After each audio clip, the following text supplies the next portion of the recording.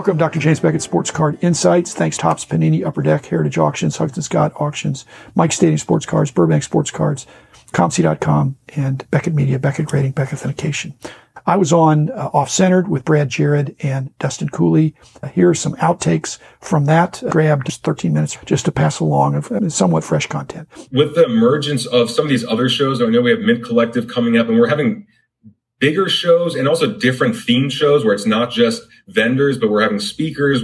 Who knows how experiential it'll get, because I used to work in the auto show circuit where small towns would have just the vehicles there. But when you went to LA or New York or Chicago, you would have these ride and drives where you can go on Jeeps up and down these hills that they would make. And it was like this ridiculous production. I feel like we're starting to see that. For one, what's your thoughts on the other shows that are emerging that might not even be vendor based, but they're incorporating other aspects of the hobby? And do you see that taking away from the Dallas Card Show? Because besides the National, it seems like Dallas was the show to go to, but the more options we have, do you think it'll be spread too thin at some point? It's possible to be two places at once if you count virtual. But if you have a live show, you can't be at the show and at the seminar at the same time. That's what historically was discovered at the early nationals that had all those same kinds of things. Not the celebrity participation, but there's card collectors and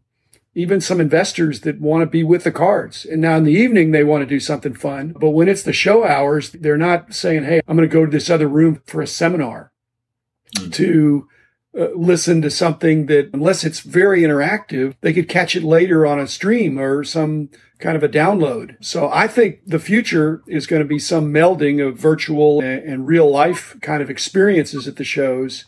When you got all those people there, there's some amazing content that's unique that can be created. So I'm pulling for it, Brad. It's just that you can't be two physical places at the same time. You can't be in the show and at the seminar. And that's what my buddies that started the National found out. And so it gradually moved toward card show during the business hours and big social in the evening, which now has included these trade nights. So we'll see. I'm hoping it works because I think it'd be a lot of fun.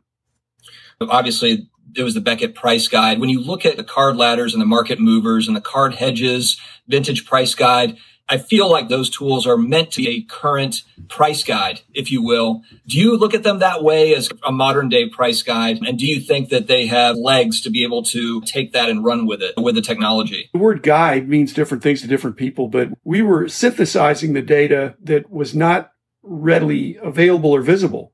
So we're coming up with a price guide price, whereas Card Ladder, Market Movers, all these others are basically reporting transactions and drawing some inference from that. We were more of the black box, that the transactions were not easily available. We were all over the country.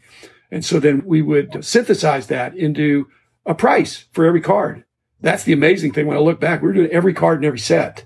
Or at least the demand cards. And most of these others are mainly doing the high demand cards where there's a lot of traction, a lot of action, and a lot of it now can be automated and scraped from eBay and these other sources. But back in the day, we were doing a lot of brute force, and it was exciting, and the market was smaller then. There were less cards, less complexity, but still really tough. So when I was looking through the Beckett guides as a kid, I was like, a lot of these cards are $4, $2, which means that there's a lot of effort going to very low end cards. While right now you could automatically track cards that are actually very valuable where it would be worth the effort because there's a lot more money to be made and jobs to be had. But back then, if you're tracking all this data for a 50-cent card and a $3 card on the low end, that's just a lot of work. So kudos to you. Brad, it's the same amount of work. It's just that for a $3 card or a $3,000 card. Actually, it's more work for the $3 card, except not in those days because there was a lot of action in $3 cards. Okay. How much you could charge for a magazine versus a data tool might be different based on the amount of money someone would put into cards. When people went into the card shop in the 80s and 90s, it was, do I want to buy cards or do I want to buy a magazine? And not that we were competing, but we were trying to put out a strong product that people said, I really want to have this magazine. I want to read it. I want to take it home. I want to look through it. I show it to my friends. So that was our marketing plan. But synthesizing the data is not as hard as gathering the data back in the day was what was really tough. And the first one was really tough because there wasn't a baseline. after the first month or the first year, you've got last year's prices and has it gone up or down and generally up from the baseline. And so not impossible or we wouldn't have done it, but I had a lot of great teammates and it was a lot of fun for years. It's very difficult to be timely with a print publication nowadays. It just doesn't make sense for the hottest, fastest moving cards. Investment grade cards. I've heard this thrown around where it's the top 15% of a particular card, or maybe someone has it as top 5% or whatever, as far as quality, grade, condition, etc. But I've heard you push back on that of it's 15% or better, or it's just not even worth your time. I agree with you if that's what it is. I don't think you necessarily have to have the top 15% for it to be declared that's that type of card. Your thoughts on that? There's two houses on a block that are for sale. One of them's $500,000 and one of them's $1 million. Which one's the better deal? You need more information. Right. You need more information. But most people say buy the cheaper house. If it's on the same block with an expensive house, it's got room to go up. Okay. Nobody applies that logic to sports cards. They all go for the bigger card as if that's the better investment. It could be the same card in a better condition. You don't know what the future holds. Are these condition premiums, will they hold up? A 9 is still a mint card. So to pay 10 times as much for a 10 or some, outrageous multiple, you just have to not be completely emotional about it. You got to figure out, what are my goals here? What do I really want to do? And just with a house, how much house do I need? A house can be an investment, but you want to buy it. Sure.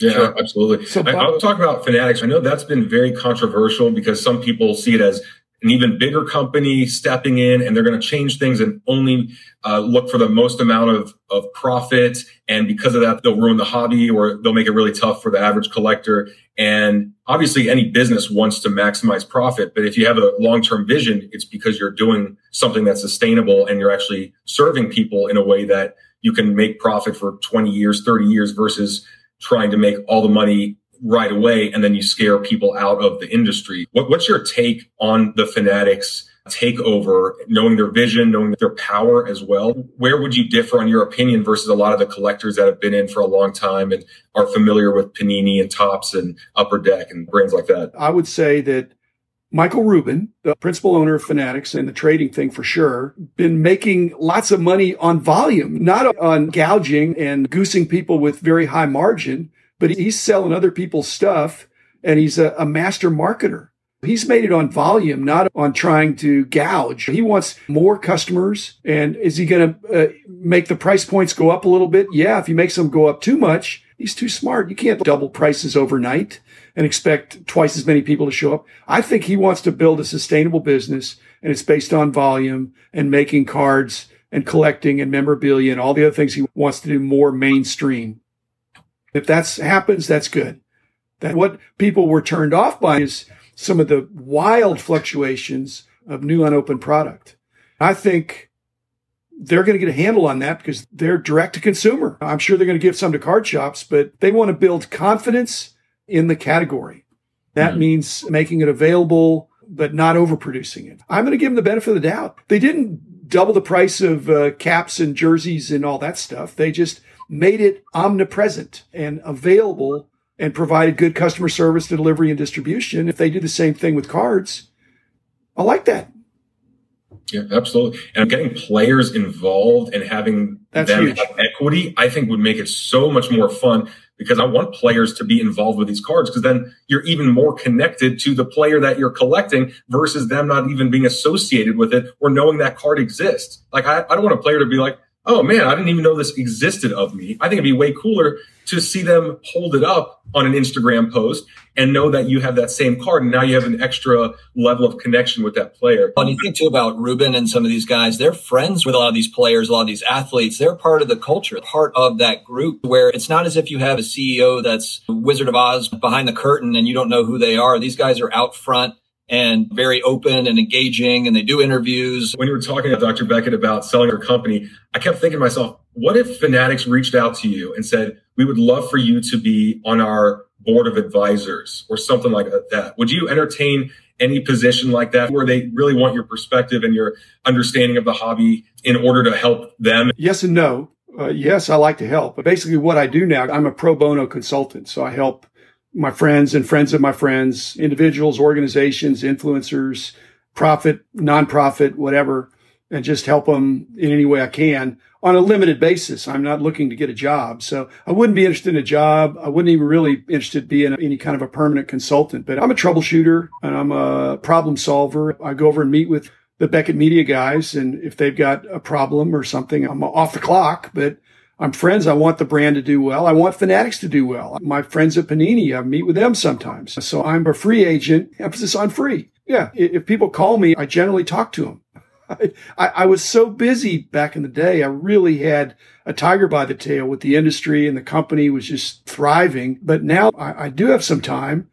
If they said, hey, come up and spend a week with us, I'd say no, but I'll spend an hour or two discussing whatever the issue is that's keeping them up at night. And I do that several times a week. I've done thousands of meetings like that over the last 20 years. So that's fun, but I'm not going to put the monkey on my back. I'm neither going to be an employee or an employer. I'm retired.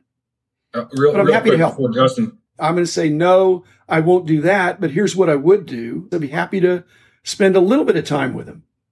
Is there something where these companies are trying to solve this issue and they're coming to you and something where you can say this is a pain point in the hobby, or this is something that I see these companies are trying to do? I don't know if there's a theme to the consulting or if it's just random things. I can't knock on their door and say, hey, I'm a consultant. Tell me all your problems. In fact, what might happen is if I perceive a problem, that's why I have a podcast.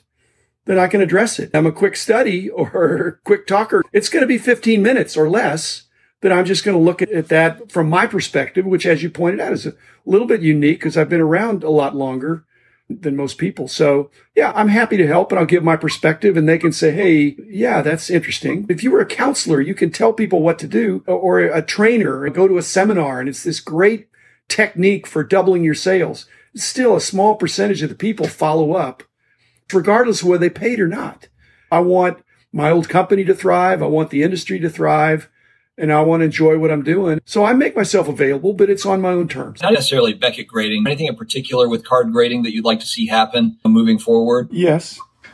I've talked to Jeremy about it, and I'm not going to tell you what it is because I have a proprietary idea that I pitched to Jeremy Murray at BGS. And I said, I think this is an idea that'll really work, and you guys ought to consider it, and they're considering it. But it's proprietary, and it would give BGS a competitive advantage. I hope they do it, but I can't twist their arm. I'm not the boss anymore. If I were still the boss, I would have already, but that's okay. So I'm not going to get emotionally involved. I'm just going to say, here's an idea and it's for your consideration. Yeah, you're like, Jeremy, you don't have to do it, but my name is on the things. He's got his hands full, so I'm not going to be bugging him. There's a lot of dreamers out there and there's doers, and the doers already have a lot on their plate. And this would be one more thing on his plate. When the industry's thriving, it's hard to keep up, guys. It's exciting, but it's exhausting too. It's a lot of pressure on the graders, but it's also a lot of pressure on the grading companies who have to expand much quicker in order to somewhat keep up with demand. Hey, you're overwhelming me. We can't vet the graders and train them as extensively as maybe we'd want to or like to, or even if we could, the things we're seeing are changing so rapidly that we can't even keep up. So it's very tough. I thought 2021 was a big catch-up year, like an exhale. Hopefully by the end of this year, it'll be very sustainable. Basically, I had an idea for that, but I'm not going to throw it out into the pod sphere for PSA and SGC and any other grading company to consider it. But I had a thought about that I shared with Jeremy, because I happen to have the same name as the grading company, but it was addressing that pain point. If it's a general thing for the industry, then I'm just going to throw it out there in my podcast and let somebody take it and run with it. But if it looks like it could be something that Beckett Media could tackle, then I'm going to give them first shot. Some people, if you had $1,000 budget, you go to a show, you got $1,000 budget, they want to come back with $1,000 card. And then some people want to come back with 10 $100 cards. Some people want to come back with 100 $10 cards. I want to come back with 1,000 $1 cards. Now they're not really $1. She is not thrilled because I could hide the 1 card. I could hide the 10 cards. The 100, maybe I could. If you go through the dollar boxes, I can find 1,000 cards out of a dollar box in there, because it's like there's guide price, there's value price, but there's the cost of the card. If they're offering, it could be a 10-cent card or a $10 card in a dollar box. If it's a $10 card, I think I'll just take that. I'm going to pay for it.